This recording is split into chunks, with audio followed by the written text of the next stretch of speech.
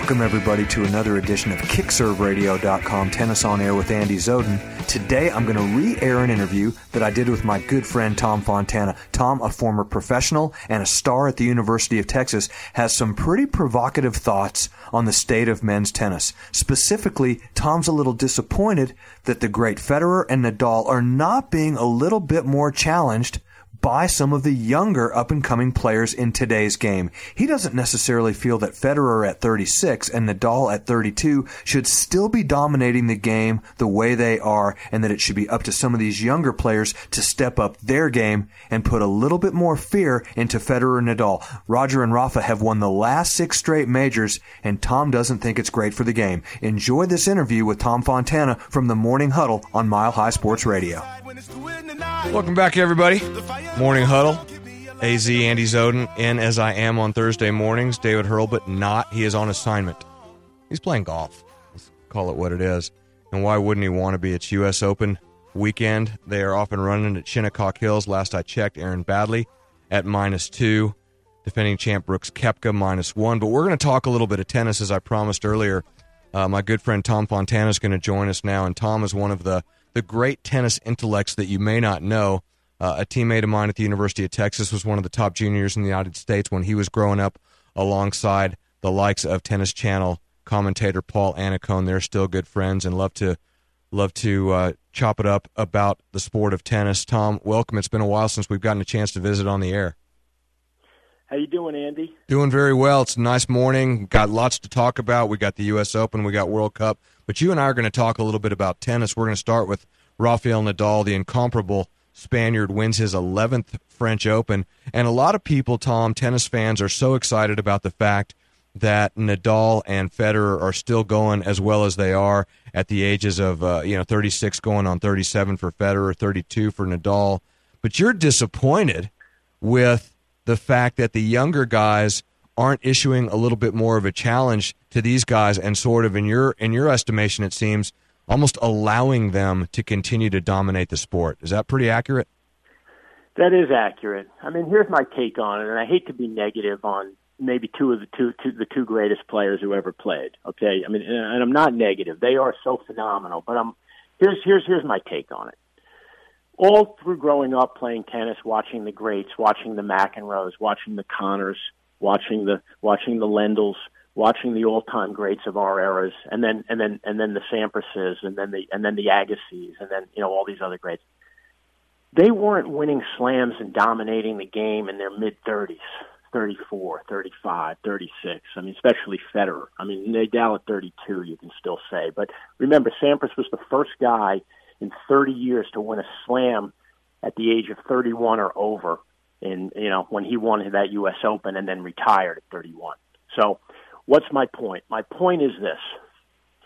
The reason that McEnroe and Lendl and those guys and Connors had trouble winning is because there was Agassi at 21 and 22 and Sampras at 23, 24 and Jim Courier and Michael Chang, okay? And those guys burst on the scene, and they were young guns, 22, 23, 24, 25.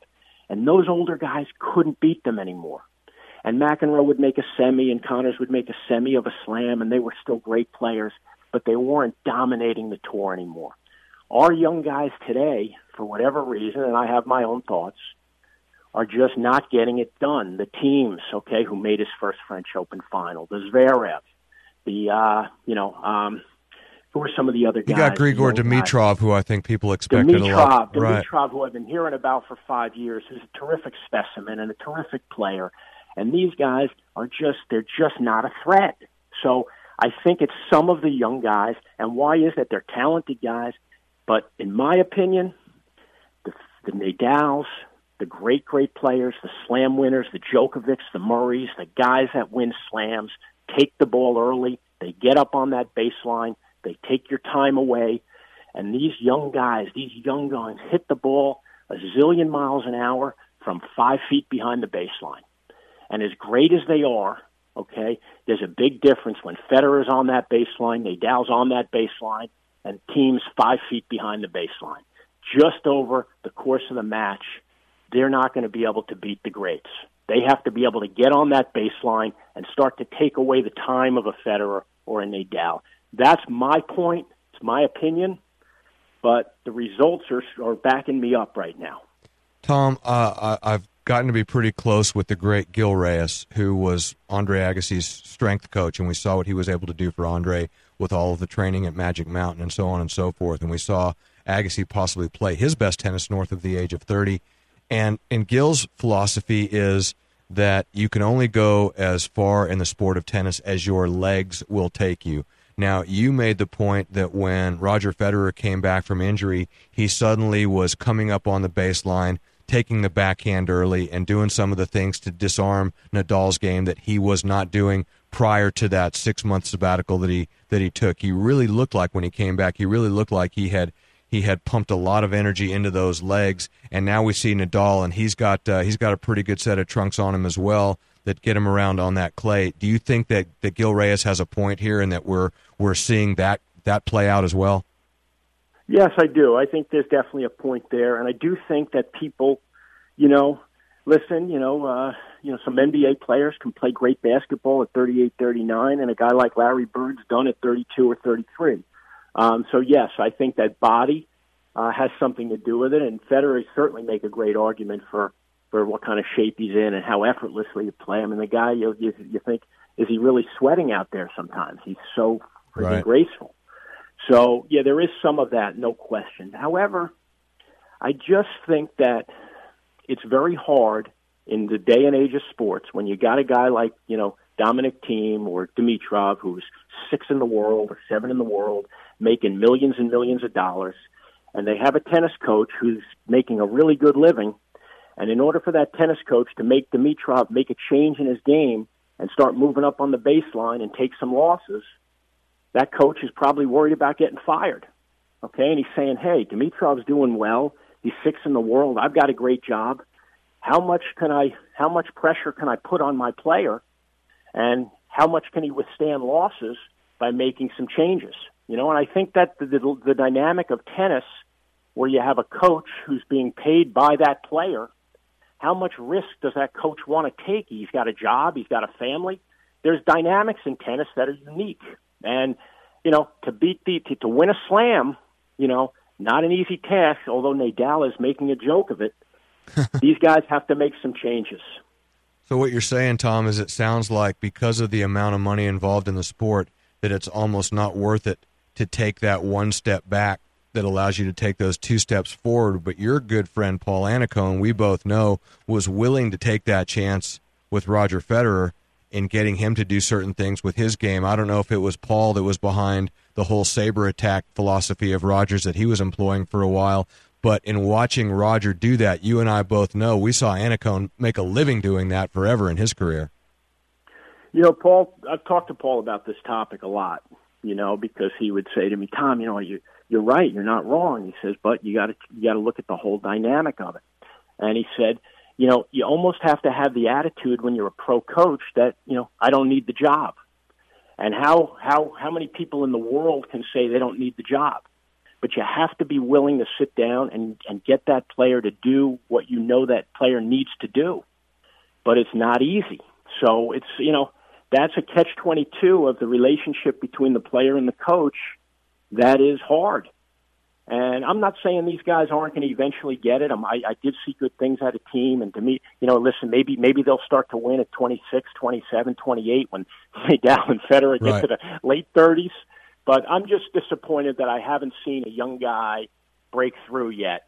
It's been, when we grew up, Z, we used to see young guys jump up and do something. Okay, so that's the thing that I take out of this current situation. Tom, we've got about a minute. We haven't said one word about one American player. If there's one guy that you do have your eye on, that you like what you're seeing from maybe one of the up and comers, who is it? Well, I mean, of all the guys there, I like Taylor Fritz. I think Taylor Fritz he's really young, he's really talented, but he's got to improve his backhand, okay? And he's got to start working on coming forward now. He's still young enough where he's going to lose. You like him better than TFO? Yeah, because I think he has the ability to maybe come up one more gear than TFO. Okay. Love TFO in terms of his tenacity and this and that, but I think that he could have more game. He's got a bit, I just like him. I just think he has more of an upside. Remember, I'm talking about winning a slam. Right. I'm thinking winning a slam, not being 5 in the world. Okay. You know what I mean? Yep. So that's me. But other than that, it's hard. Yeah. Right now we're living with Query and Isner. I mean, as an American, right? Jack Sock. And Jack Sock. So we need some guys badly. The girls are doing great. The guys, we're struggling. Yeah, no doubt about it. Well, I'm excited to see all of these players that we've talked about playing this year at the U.S. Open, and I'll be looking forward to seeing you, Tom. Thanks for taking the time. I know you're opening up a club in New Jersey here in the coming months. Good luck with that, and always enjoy. It goes way too fast, but thanks for coming on with us this morning. Tom Fontana, ladies and gentlemen.